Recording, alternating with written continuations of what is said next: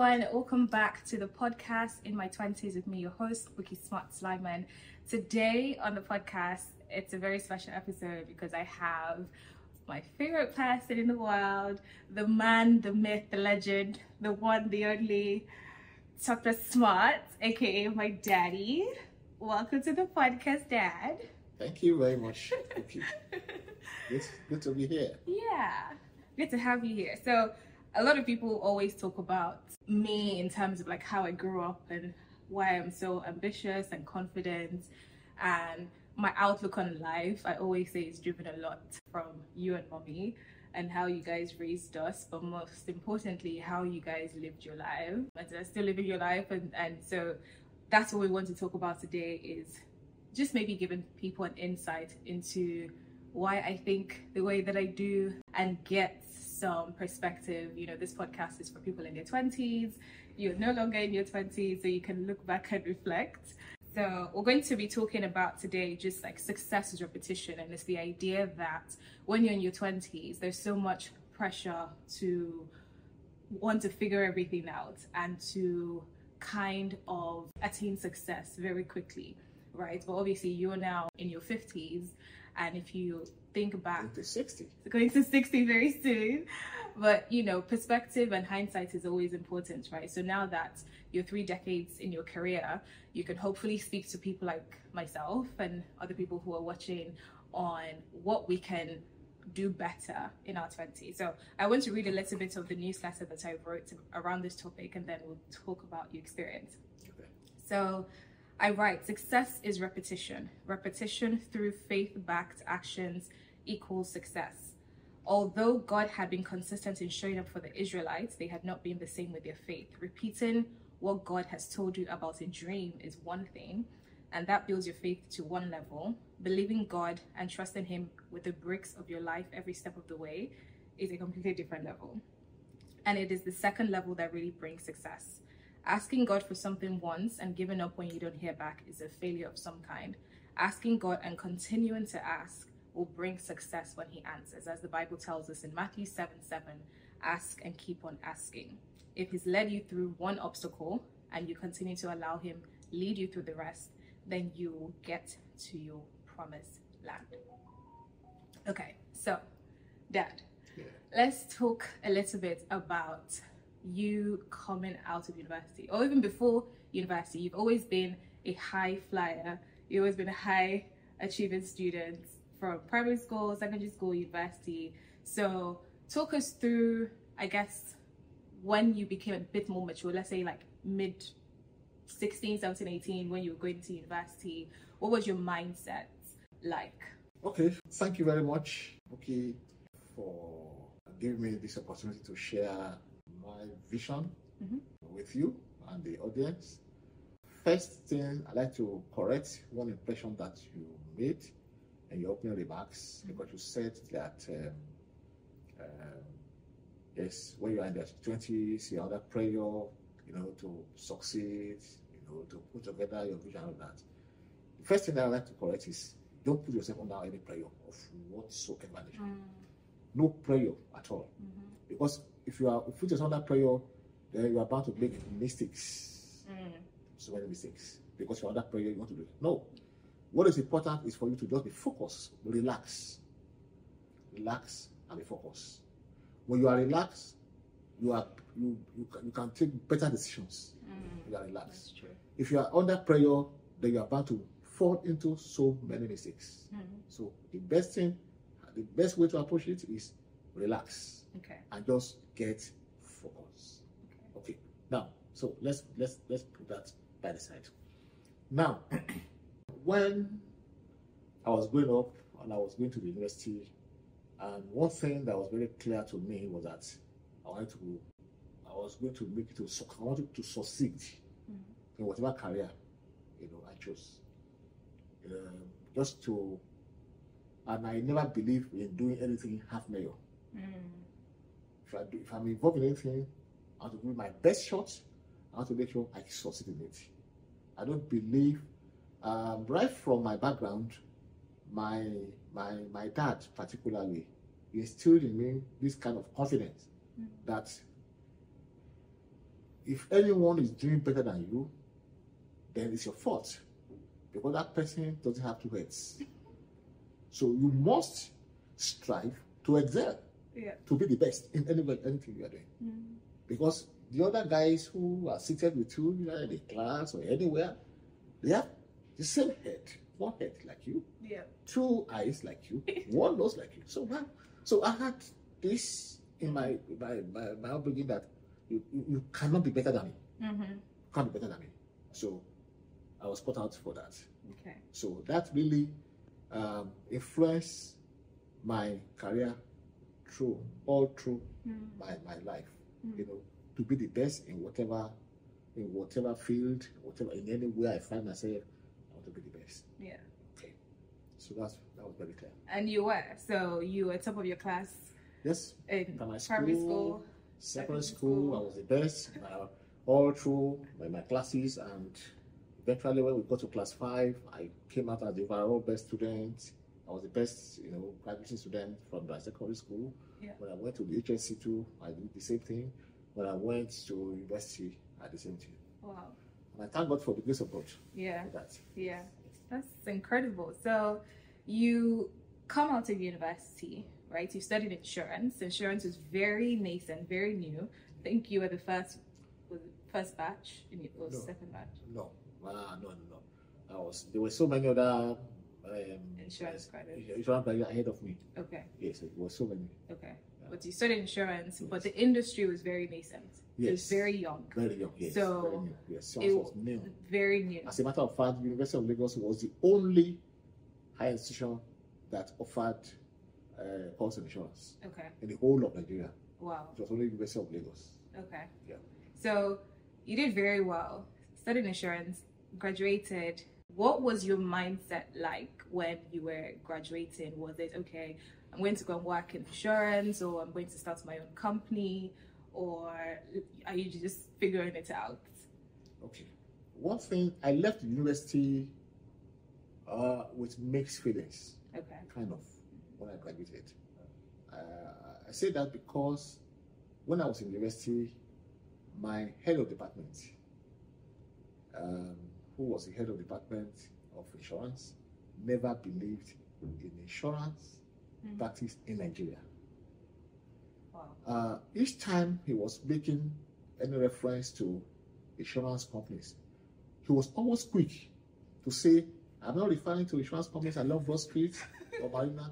I'm talking about the Lancashire, I'm talking about the London underwriters, I'm talking about this and that. All right. And here was I, wanting to go to the same Broad Street insurance companies, Marina insurance companies. And so this was it. I said, look, I don't believe in all of this. So one of the things that I took away from there was to go and change that narrative. To say, yes, insurance companies in Nigeria can do much, much better than the way this man, was fighting them. Yeah. Well, he never believed in them, because there was no confidence in insurance companies in Nigeria, nothing. So I left with the mindset of changing that narrative, that we can correct this thing.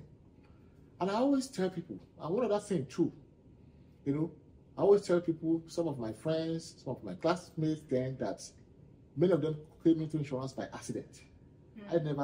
I went straight to go and study insurance. You're very intentional. It was very intentional. Yeah. Very intentional. Yeah. So many of my friends, so many of my colleagues, they got into insurance by accident. Many of them, they chose one course or the other. They couldn't fit in. Maybe because they didn't have enough math.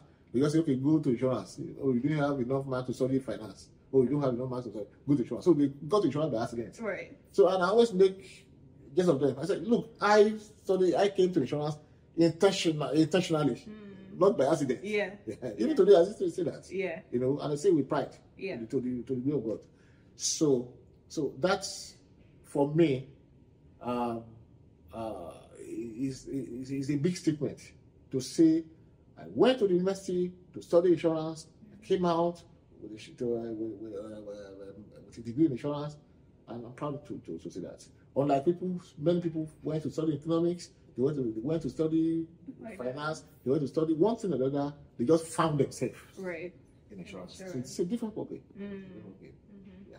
And then when you were coming out, you said you came out with mixed feelings. Yes. You knew you wanted to change the narrative. To change the narrative. So what did you do once you came out of university? Did you get a graduate job, or did you start your own business? All right. When I finished from the university, I was lucky. I was posted to Abuja to do my youth service, okay. and I was lucky to get a firm, who recruited me to do my NYC with them.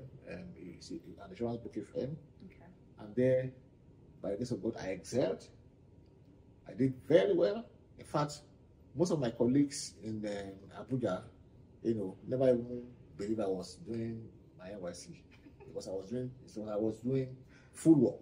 Right, as a full employee, not as a youth service and all that. Yeah. So to the extent that as I was finishing, the company engaged me and they wanted me to head the Abuja branch of the company. After a year? After the NYC. Wow.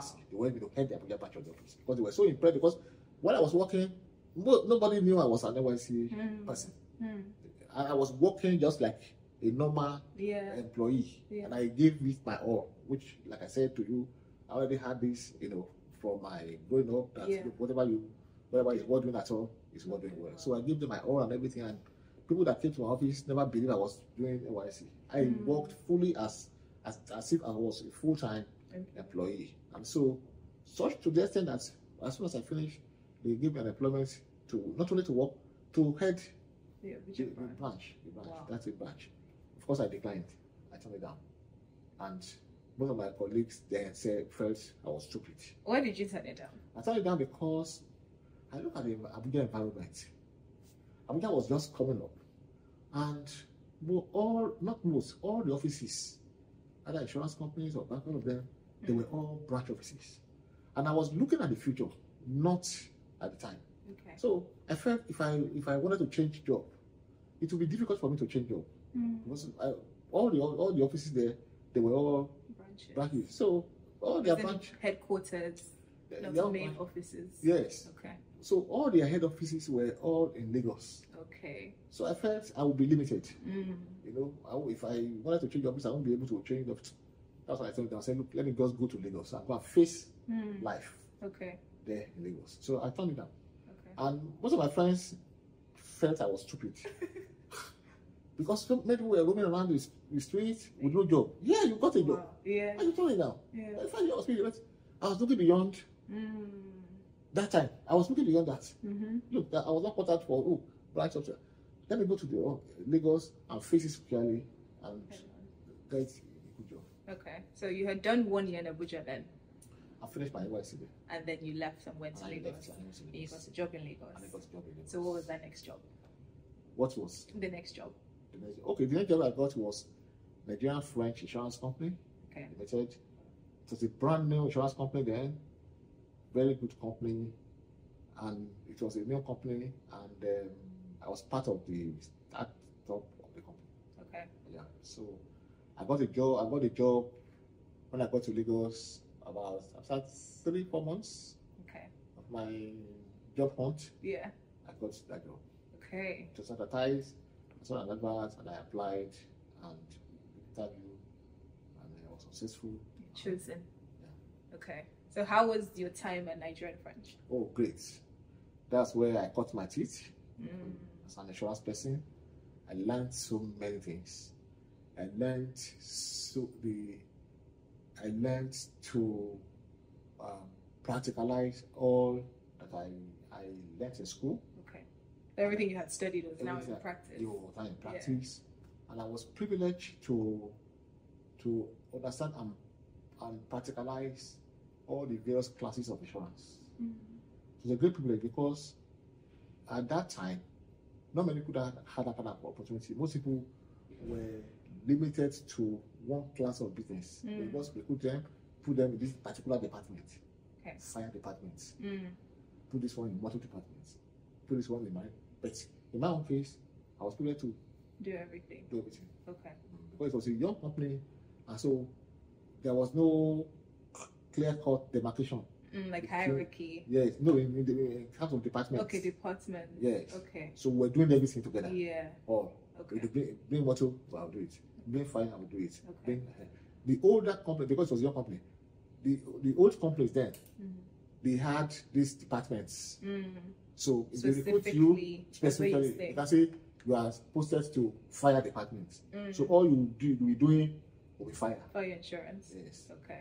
If you recruit another person, say you are posted to motor department, all you'll be doing all your life. Motor insurance. But some of them were like that. They were in that one department for 10 years, 15, 20 years. Wow. Yes. So the only thing they knew was just that thing. That specific thing. So, but I was lucky. Like I said, it was a new company, so I was opportune to do everything. To do virtually everything. Yeah. Yeah.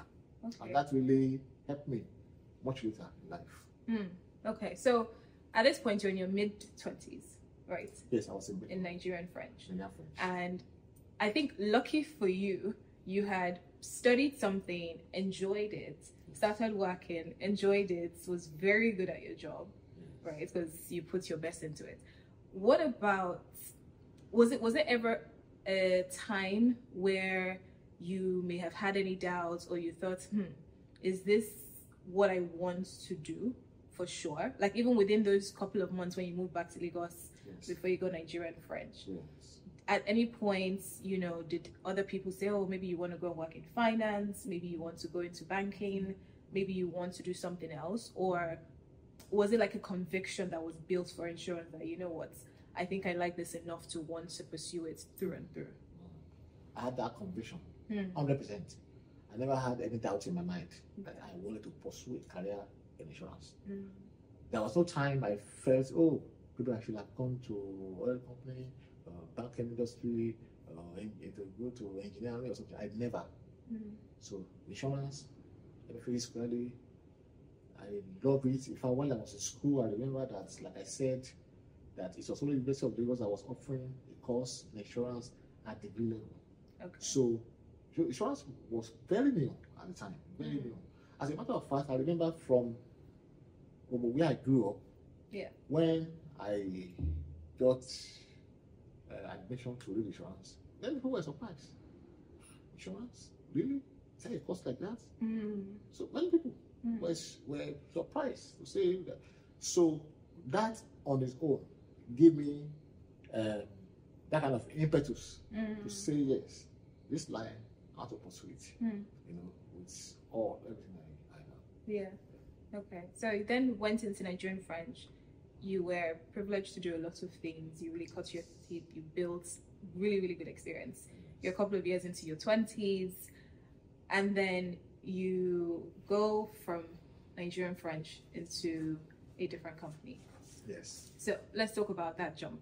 What made you think of leaving? All right.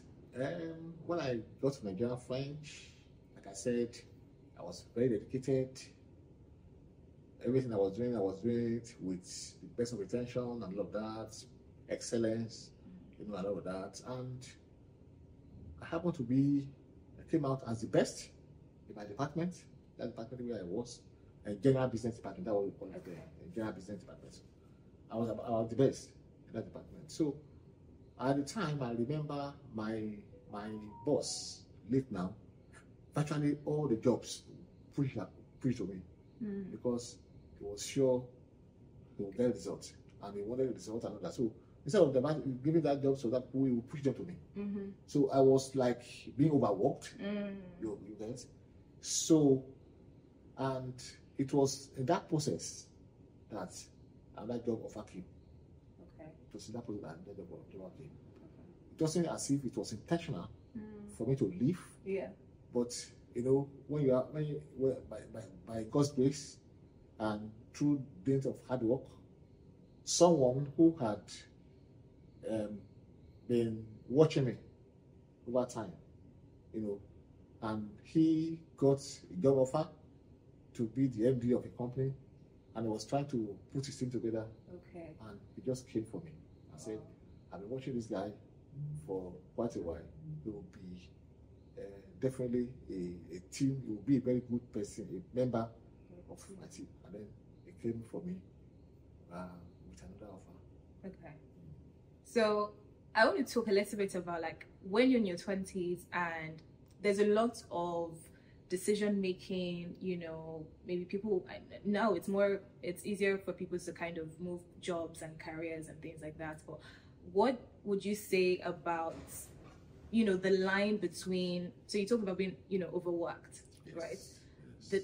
Where is that line where it's like, okay, I'm maybe doing too much, I'm overworking, maybe I'm feeling like they're not paying me enough.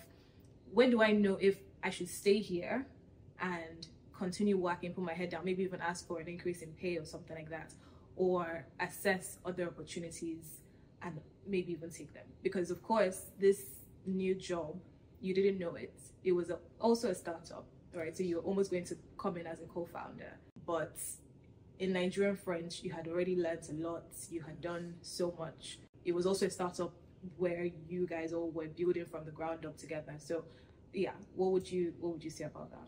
Okay, what my advice is that money should not be priority. Money should not be priority at all. Okay. Yeah. The best thing is to be grounded in the job that you are assigned to do. Be grounded. Make sure you know virtually everything about it. That should be the basis, not money. Oh, they are not compensating me well. Oh, I'm not getting enough. No. That should be secondary. That should be secondary. If you know the job very well, offers will come. Yeah. Offers all over. Because the truth of the matter is that when I was in Nigerian French, like I said, I was being overworked. But that was an advantage to me later on.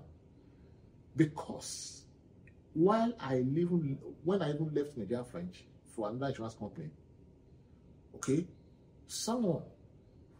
there was another company that was set up, and they needed somebody who knows a lot about general business, and they came for me. Meanwhile, they have left that company. When they were looking, they were searching for people.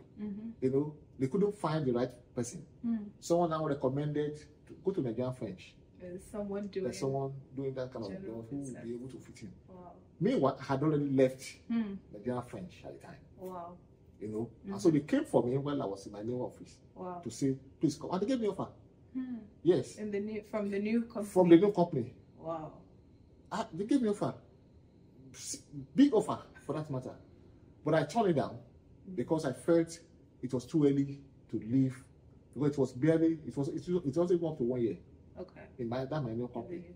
So I felt that I would be jumping, and I didn't like it. That if I was going to do my new company, let me take some time, you know, establish the years and everything before I could, you know.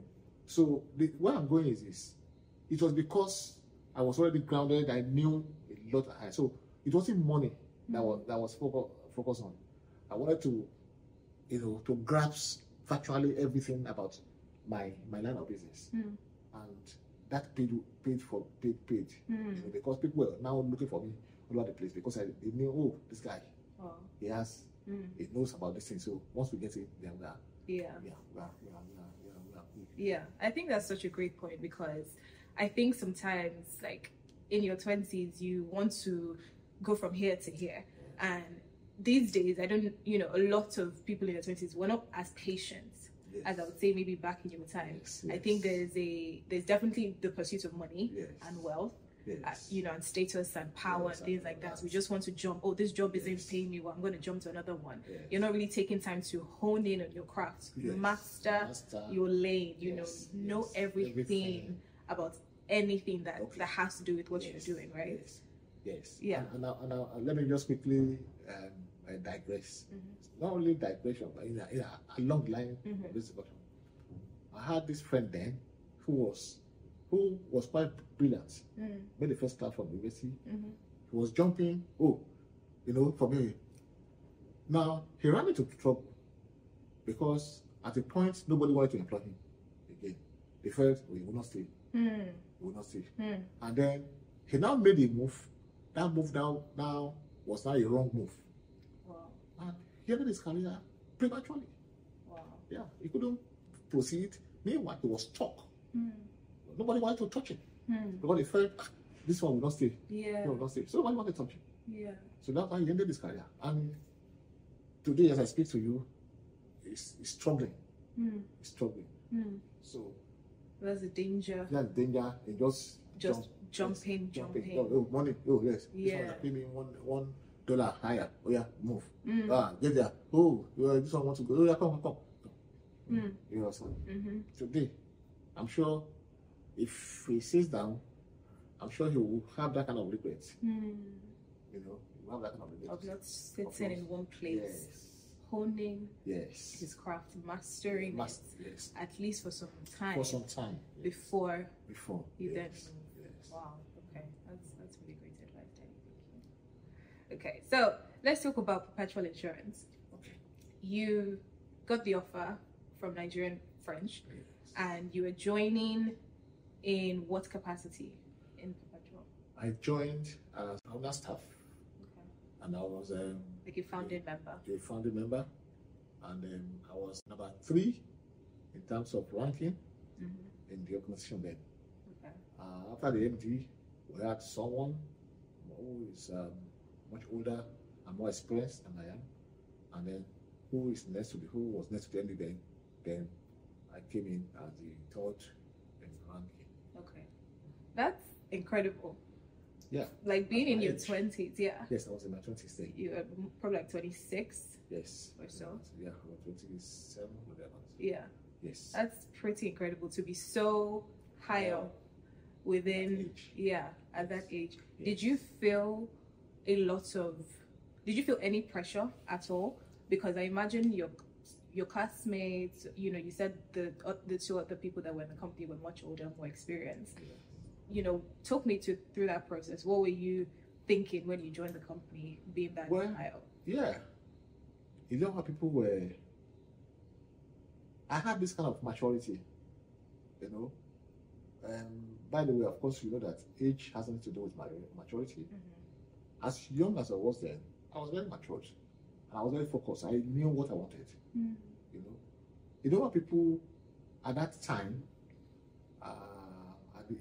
at my age then, they were very reckless. You know, with money, they were reckless. They didn't have any focus, no direction, because they had access to money. They were just, you know, all over the place and all that. But I was not. I was not. I was just focused. Despite my position, like you said, I was quite young, 20s, and I was getting good money. I could have been flying all over the place, enjoying myself, going to partying, doing all of that, but I never did. I never did. And it was a shock to many of my friends. Because I was high up by the grace of God, many of them were still very, and I was still myself. I didn't lose it at all. I was focused, I was cool, and I was myself. I was just doing my work. I was pursuing my career. You know, so and that's what I will equally advise, that look, whatever, maturity is very important, because if you don't, you need to mature to your position. So many people, they'll be carried away by little success, and I know people who were carried away by little success, and of course they derailed. They couldn't pursue it again. So when you say little success, what do you mean? Like you're doing well, maybe you started making a little bit more money. Yeah, making more money, attaining a very high position at a young age. That's little success. And then they get distracted. Yes, carried away. Okay. They're carried away. It's me. You know, they just take it. And once you lose track, it's always difficult to come back.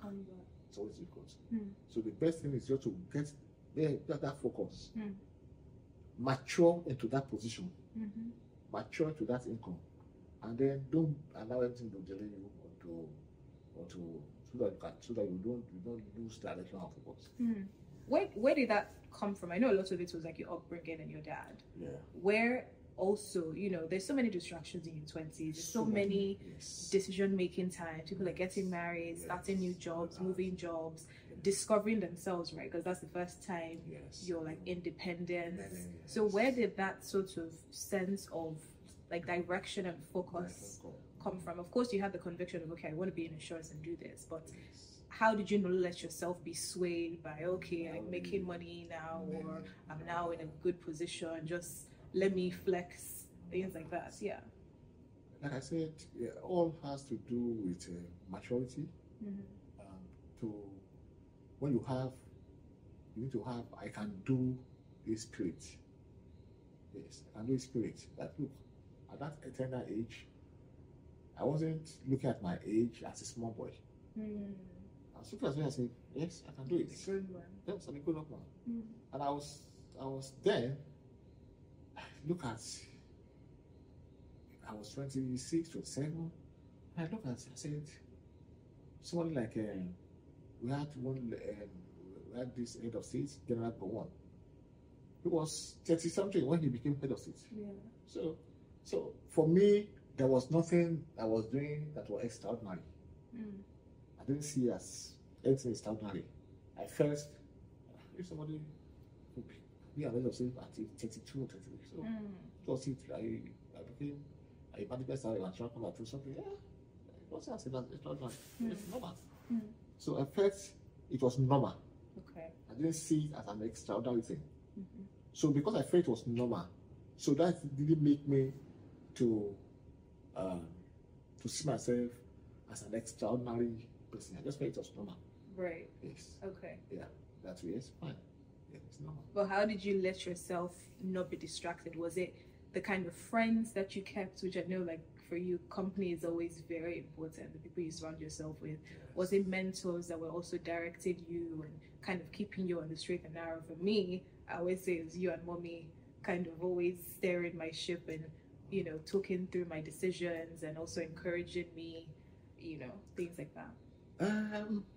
To be honest, I think I just believe in myself. At that time, I had some friends that could distract me. Happened. But I think I was just focused on myself, on my career. I had many friends. At that time, don't forget that when I started work, I had a car. My dad gave me one jalopy car that I was using then. So that car itself was an attraction for so many people. So many people say, oh yeah, there's a party going on in Ibadan, let's go to Ibadan. There's one going on in there.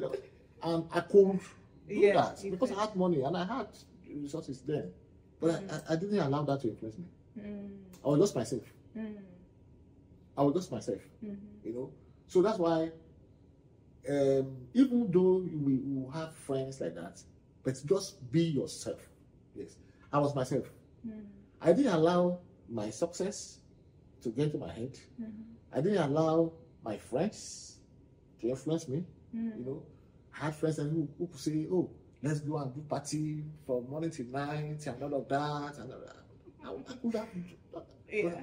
I would just say, "I'm sorry, I won't be able to do that." So I was focused and I was myself. I didn't allow anything that would make me to just distract or to derail from that set goal I set for myself. Yeah. So that there were so many distractions. I didn't allow that. Ladies were distracted, distractions then. So many ladies, they wanted to, because this guy, you know, at this age, he has. I didn't allow that to distract me as well. Yeah. Incredible. Okay. So you're perpetual now, you're number 3, and yeah, tell me about your time there. I know you climbed up the ranks as well from number 3 to kind of number 2. Yeah. So how did you do that?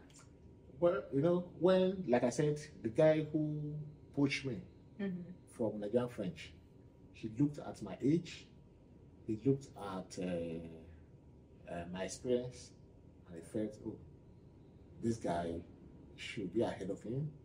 So he got one guy to be number 2, and look at my age. In fact, the age difference between me and the other guy then was close to about 8 years or so. Okay, wow. Yeah, or 8 or 9 years. Okay. Yeah. So he used that. I look at my experience too. I just finished from university the other many years. Yeah. So that guy has finished and all. So he combined all of that and he said, oh, this was best to be number 2 and number 3. I didn't mind. Yeah. But within a year, the guy was wowed by the work rate, the hard work, the results. Within a year, he moved me up. He moved me up. So I was at par with the other guy. And before you know it, he moved me up and I became number 2. Number 2, you know? Okay. Yeah. Okay, so you're number 2. Yeah. How did that make you feel? Like I said, you didn't change anything. Yeah. You didn't change anything about me. You were still I was just myself. just still keeping on. I was just myself. Okay. Fine. Thank you. Thank God. This one. Oh yeah. Yes. I focus on that ball. Yeah. Allow all those little success like I always call it, to distract me. So. So what was your goal as number 2? Right. So you came into the company, founding member. You're number 3. Then you became number 2. So what was the goal for you at that time? Was it becoming MD? Maybe after the MD retired, was it okay? I'll just stay in this position, but just grow in its, grow the company as well, things like that. Yeah. Okay, my goal really then, to be frank, is not really to become the MD of the company. My goal was to combine with my team members to make the company a very solid, one of the best companies in Nigeria. That was my goal. That to make the company a very, very big company. So that when the company is big, then I too share in the reward. Yes. Yeah. That was my goal. That was your goal. Okay. But that goal was not quite realized. It was yeah. I didn't realize that. Kind of cut short. Yes, I didn't realize that goal. And let's talk about why. Well, I didn't realize that goal because I think my values were totally different from that of my MD at the time. So there was misalignment of values. There was misalignment. Okay. My values were totally different. And the day I realized that, I didn't realize that at the initial stage. I thought that we were aligned in terms of values and all that. And don't forget, I was quite young and all that. So I was working that, but my goal, like I said, was to be part of a team that will build a very solid company. It's a company, that will stand the test of time. Until something happened along the line, and I got discovered that I was on my own. That those values very different. Were totally different. Wow. And then they occurred to me that I was in the wrong company. And I made attempts to leave. Wow. Yeah. But that must have been really difficult because you had been at Perpetual then for about maybe 4 years. I was Perpetual, yes, for about 4 years. Yeah. Yes. And so, there was really the company. Yeah. I went extra mile, to build the company. I went extra mile. I did so many things, I took so many risks. Just in the interest of the company. I was never focused on what I was going to benefit or what I was going to gain. All my focus was on the company. Let's build a very solid company. Then something happened, like I said, and it just occurred to me that I was in the wrong company because my values were totally different. So very different. Yes, my goal was totally different from the other team members. Yeah. And it was then I just made up my mind. I was good that I had to exit. I had to exit the company. Okay. So because I know this story, right? It was really one day. It was like the straw that broke the camel's back. Yes. Right. The one fateful day when things just started to unravel. Yes. So let's talk a little bit about that day, right? Because I want to then transition into how you then felt you needed to leave and then get another job. So let's start. You wake up in the morning, as you do. You resume work at a client for a client meeting. So your role is essentially bringing in new business, like growing clients and all of that, acquiring clients. So let's look through that. Well, like you already said, I woke up one fateful morning and I think I want to thank God because it was God that wanted me that thing to happen that way. Otherwise, I would have just been working for nothing. You know, like I said, my goal when we started that company was, look, let's build this company, let's develop this company, let's make this company to very good and very big. Very great. I know that I will benefit from from that. So this day I went out as usual, went to see one of my clients, and then this client had a claim and was to pay our claim and all that. They said, as soon as they saw me, they were so I said, okay, yeah, thank God you're okay. We have this claim with your company, you have not sent your check. And I went to the company, and the place for that place with my office was less than 10 minutes. Okay. Yeah, because we live in the same vicinity. Okay. So I just, said, you have the check in a couple of hours. And I was so confident and all of that. And only for me to get to the company, and I went to the account department, saw the accountant, and I was dealing this. To my shock, greatest shock. Well, let me not say, I wasn't shocked. He just said, we don't have cash now. It wasn't an issue for me. Yes, an issue for me. Okay, no problem. You don't have cash now. Okay. Then I said, then we now went, on discussing the issue of cash. And I said, okay, I understand you don't have cash. I don't have any problem with that. Why can't you recall investment so that at least you can make this obligation and all that? So to break an investment, to make it liquid so that you could get cash and settle the claim. Okay. Then that was where the shock came from. And the man said, which investment are you talking about? There's no investment. I pretended as if I didn't hear him. And I said, please, we are not joking here. Let's be serious. And I discovered that it was real. No investment. Meaning that I don't have a future. And being the man in charge of marketing, of course, I knew what we were bringing in from all over the house. So it was a shock to me. If I was not involved in marketing, I could still, maybe the company, is not doing well. Okay. So you had been acquiring the clients, getting the cash in. Getting cash in. So I knew the company, I knew we were bringing quite a lot of income. So I knew the company was okay, with what I was bringing in. So to say that these monies that we were bringing in, they are not existing. It was unbelievable. It was unbelievable. In fact, that day, my spirit just went down.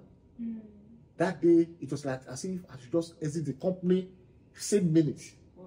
Because I was shocked. I was totally shocked to say, so meaning that we have not been saving for the rainy day. Meaning that there is no future in this company. Meaning that this company is just there for today. It's not going to be there for tomorrow, which eventually happened anyway. That changed my perspective about the company immediately. And it was evident. Everybody saw it in me, and it was in that moment that I started looking for work. I just needed to exit the company. And so you find a job advert within a week or two from that happening. Yes. And back then, they used to run job ads without advertising the name of the company. Yes. So they just put the position, and in your case, it was general manager, CEO of an insurance company. And so you applied, you get shortlisted, you still don't know the name of the company, you pass, they've chosen you as the person they want, and then you find out the company. What happens next? Well, there was this job advert. Before then, I was not looking for any job adverts. There were so many adverts in papers, and I would just even not bother. But like I said, it wasn't my intention to leave. I was just focused on building the company and all that. So, but it was that moment that thing happened. I just decided I was going to, So I got this advert, saw this advert that my friend introduced, and I applied for the job, and then they invited me for interview with many, with about 10. I scaled the first hurdle, moved to the next stage of the interview. At this time around, they narrowed it down to about 4 of us. So out of the 4, they picked me as the person that they wanted, and then right from the first stage of the interview, we had asked for the name of the company. They didn't disclose it. When we got to the second stage, they asked, it was not disclosed. And then when they now picked me as the candidate, the preferred candidate, and then asked for the name of the company, so then they now disclosed it. And I immediately, I didn't want to go. It was a no-go. It was not a good idea. So, but the consultant, persuaded me to say, why will you come this far and then just abandon the hand? That's why don't you just wait and we'll introduce you to the chairman of the company, and then if you have questions, you can throw questions, 5 questions to the chairman of the company. If you are not convinced, then you can take a walk. They persuaded me to stay on, and I said, okay, let me, at least I want nothing to lose anyway. Yeah. Okay, so let me speak to the chairman. Yeah. So they organized a meeting between the chairman and I, and as I said, the rest is now history. Okay, but what I want to really get into is when you joined Vigilance back then, it's called Vigilance Insurance. You're MD CEO. First of all, you joined General Manager CEO. You joined with not what you thought you were going to get. Yes. Right. So the chairman had persuaded you to come on board, even though you were like, this is not for me. And the reason you said that was because the company was not doing well. The company was not liquid at all. It was not great. It was not liquid. It was not liquid. So imagine you had left Perpetual because it was not liquid. Yes. And then Vigilance was also not liquid. Was even worse. Was even worse. It was worse. Right. Yes. But why did you join? No, the chairman was able to persuade me.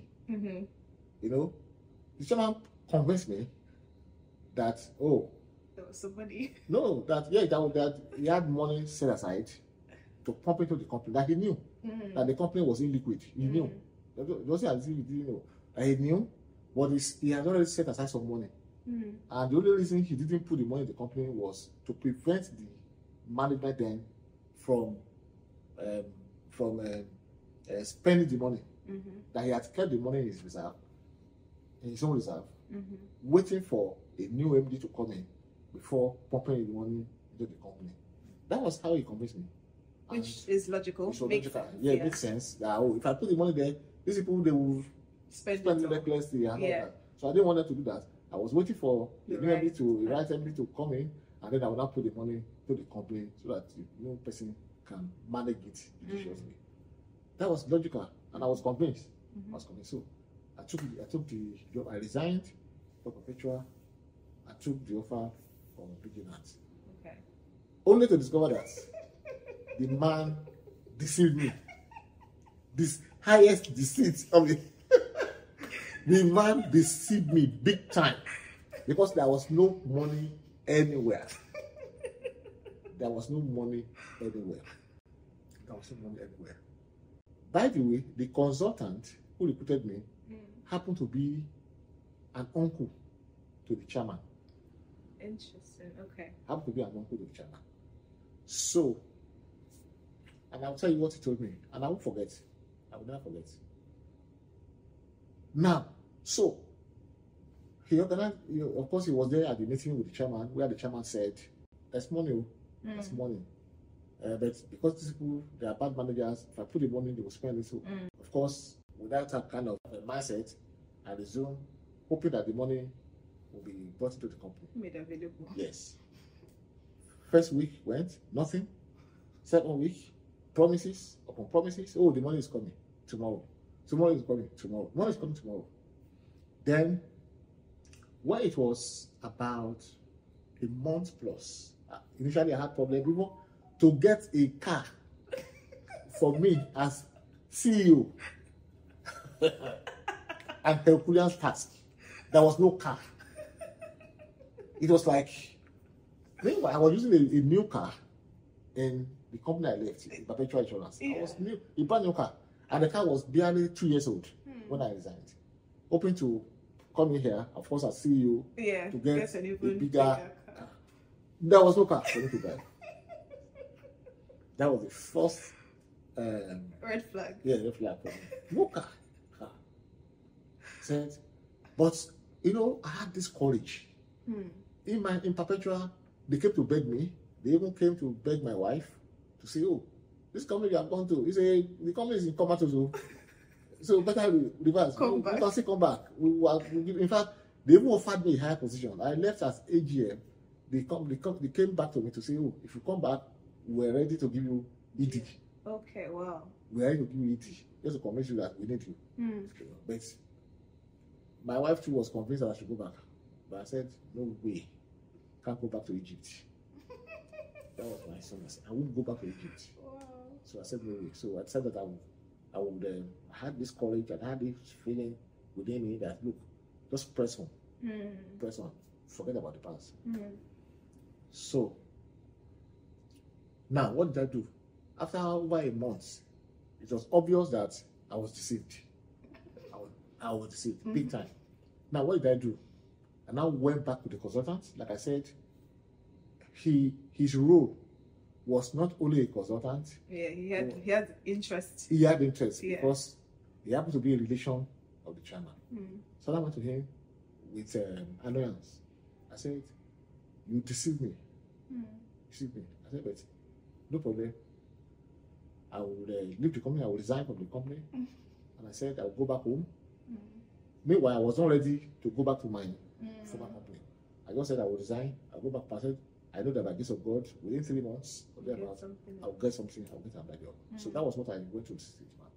But man told me something very profound, and I will never forget. He said, "You know, you're a very smart young man. You are very smart. You are brilliant. You're a young man." He said, "I have to be sincere with you. Your chairman is my nephew. I don't know his pocket. I only believe what he told me. Just like he told you that I've set aside some money. Because I don't know his pocket. So that was the same thing he said to you. That was he told me. I never doubted him. He said, but as things are, I want you to see this company as a company that belongs to your father. This company belongs to your father.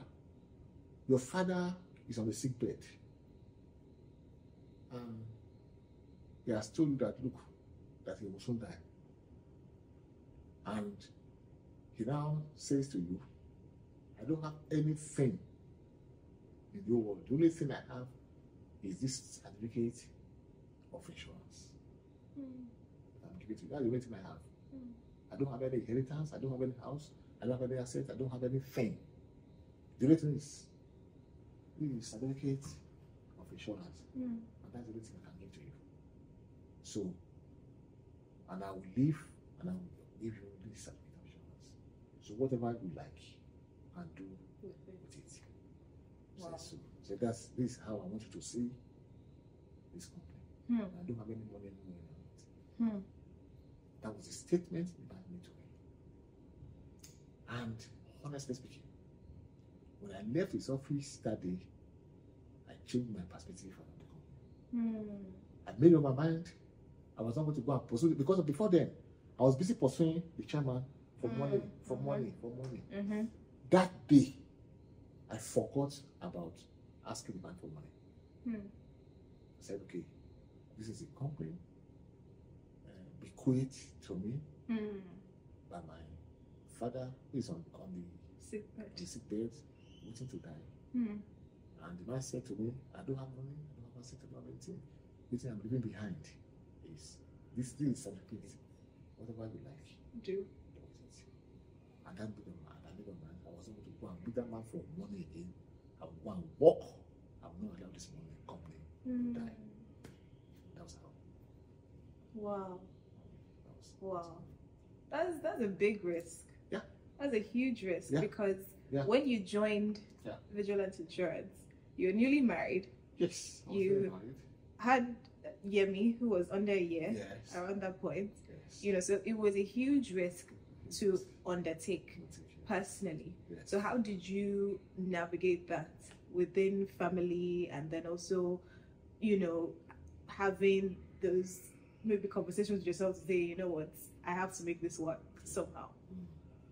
It was a big risk, like you mentioned. It was a big risk, but I had this inner courage pushing me to say, yes, you can do it. Yes, you can do it. And by you can do it, like take the company from where it was. From where it was, yes. To make it great. To make it work, yes. Okay. Yes, I had this courage. I faced so many issues. Number one, the company was at the verge of collapse.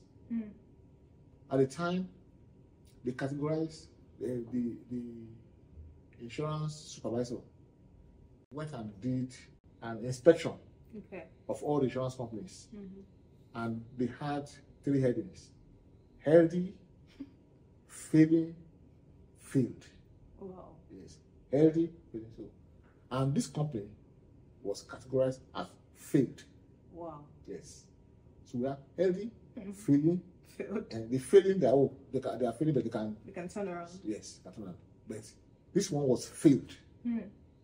That's on the verge of collapse. Yes. Yeah. So it's like they were waiting to collect the license, and that was the obituary of the company. So that was the first challenge I faced when I got to the company, and I saw that something failed. So I sought audience with the head of the supervisory board, the commissioner for insurance. So it was not commissioner, but that was not the title then. It was I think insurance supervisor or something. So I sought audience with him, and I went there to prostrate, to beg him. I told him, I said, please give me 6 months. Wow. Yes. So please give me 6 months. After 6 months, you can come around. If you see feel that this company is not doing well, you can close it. Because they were about to close the company. Wow. They were about to close, because they have marked it as failed. It has failed, so they were able to close the company. Because failed means you don't have any right to leave again. Yes, because you have failed. Failing, they just advised them, they gave them some time for them to turn it around. Yeah, to do certain things, they'll come back. So I was indirectly telling him to classify it as failing. So the man said,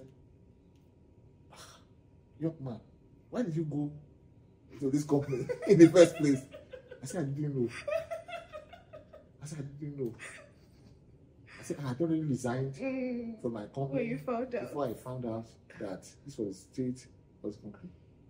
He said, okay, all right, I'll grant your request. Wow. It was later that the man told me, because the man was shocked, let me put it that way, about the turnaround that happened in the company.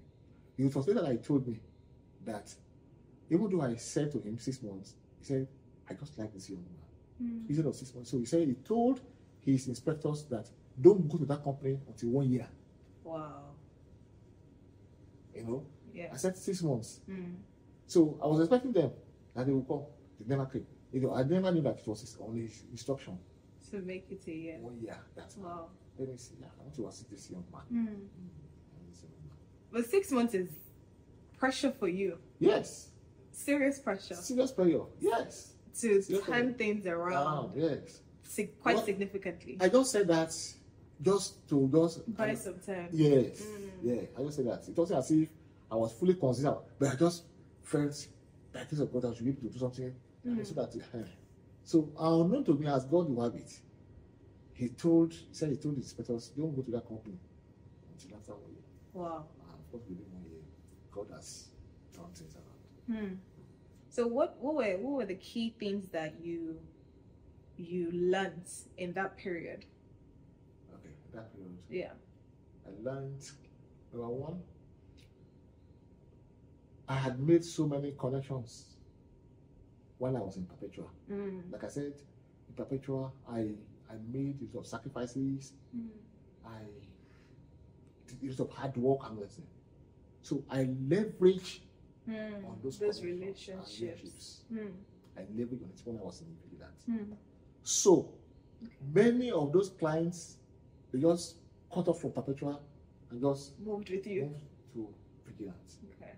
So I leveraged on that, and things were just, picking up. And all that, Did you ever doubt? I never doubted. I never doubted. Not even for 1 minute. I never doubted. Not even 1 minute. So I leveraged on those relationships, and then things now began to move. Gradually. Of course, it was gradual. Making small progress, and all of that, and within. Okay, I joined Vigilance in 1995. Just before I was born. Yeah. In 1998, only 3 years. This was a company that were owing salaries when I joined, and all of that. Wow. We couldn't meet up with it, with clear obligation and all of that. In 1998, I bought a brand new car. Wow. A brand new car. To the extent that when I took the car to the chairman for him to bless the car for me, the man was crying. I started crying. It was very emotional for him. And why is the man crying now? Bless this car, let me go. He said he never believed that this company that could not even afford to buy a Tokumbo car. For you? Yes. Initially? Yes. Will now be the same company that will buy a brand new car. That he never, that if he dreamt of it, he will say, oh, this is just a dream. Because the company couldn't afford to buy a Tokumbo car for the CEO. Now, this is a company now that now bought a brand new car. So he was crying. As he was praying, he was crying. Wow. Yeah. Wow. Yeah. Barely 3 years after. So it was a big deal. It was a huge deal. It's still a huge deal that you're able to turn things around quite quickly. What would you say in terms of like managing work and life at that point in your career? Because I think another big thing that people in their 20s face is, especially when you're newly married and both of you are ambitious, or you guys are trying to establish yourselves, find your career, how did you manage that significant challenge of turning a company around that was practically dead to being alive and then doing quite well, in a very short space of time, whilst also having very, very young kids? I mean, we were just literal babies at that point. Okay. At the time, one good thing I was focused on was my job was very challenging. Like I've said, that this was a debt company, so I needed to go extra mile to be able to put it back. Okay. And I was happy because I wanted my wife at the time to have a job that is not tedious, a job that would not be challenging, so she could have a lot of time to take care of the home front, raising the kids and all that. I was happy because that was the kind of job that Mommy had. Yes, he had at the time. Yeah. At the time she was working on Robinson. Number one, it was a far from the house. 30 minutes. 30 minutes. Yeah, home and all that. And then they close on time. They close at 4:30. Okay. As against 5 o'clock, which people on the island were. So she would close at 4:30, and by 5 she was at home. So she would have time to look after the kids. She had time to to put the home front in order.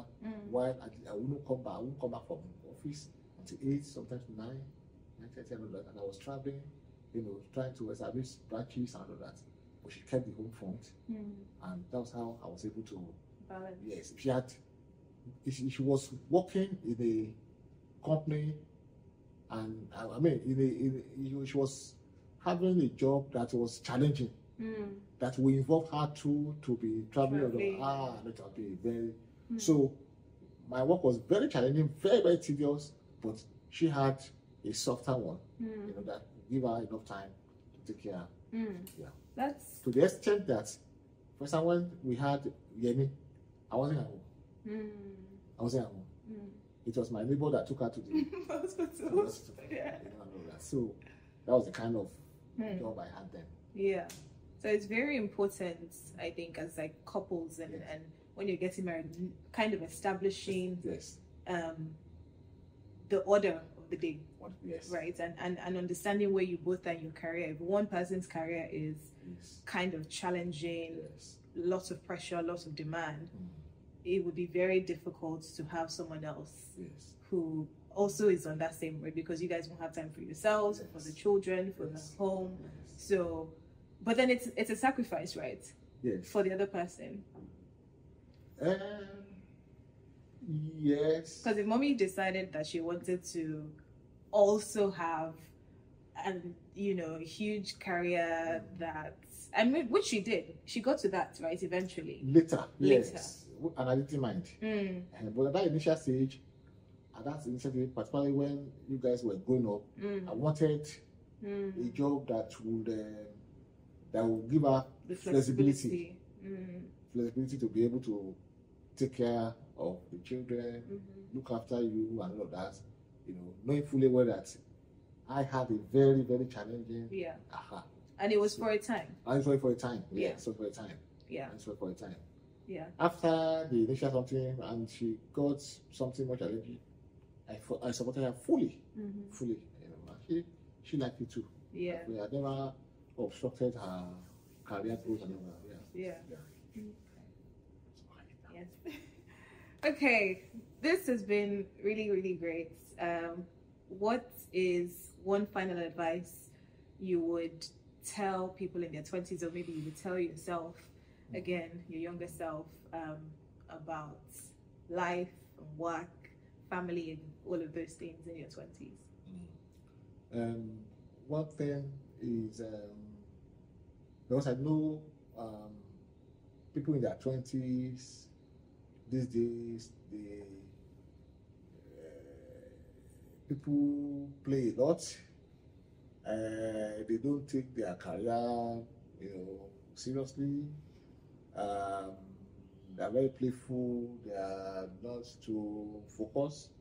So my advice is that I always tell people, whatever is worth doing at all is worth doing well. You must maintain your focus. You must be hardworking. You must be prayerful. And then ensure that there are no distractions. Make sure that in the midst of there will be distractions. In the midst of distractions, maintain your lane. Maintain your focus. Don't think that, I am still young. I am still young. If you say I'm still young, 20, I still have time to. You will never know. And once you are used to a particular tradition, it's always difficult to change. So just make sure that at least you are focused, and then you are focused on the ball, and then you have some desired goals. At that age, make sure that you are focused on those goals, and then you discover that once you are able to get that focus, God will help you, and then you meet up with that goals. Great. So this has been amazing. I'm sure everyone is going to benefit from it, Daddy. Thank you so much for coming on the podcast. It's great to have you, and we'll see you next time. Thank you very much, Vicky. I'm excited and I'm happy, to be a part of this program. And I hope that I've been able to share some of my experiences with you, and you have learned one or two things, and that will use as your takeaways Yeah. from this program. Thank you very much. Thanks, guys. I'll see you guys in the next one. Bye. Bye bye.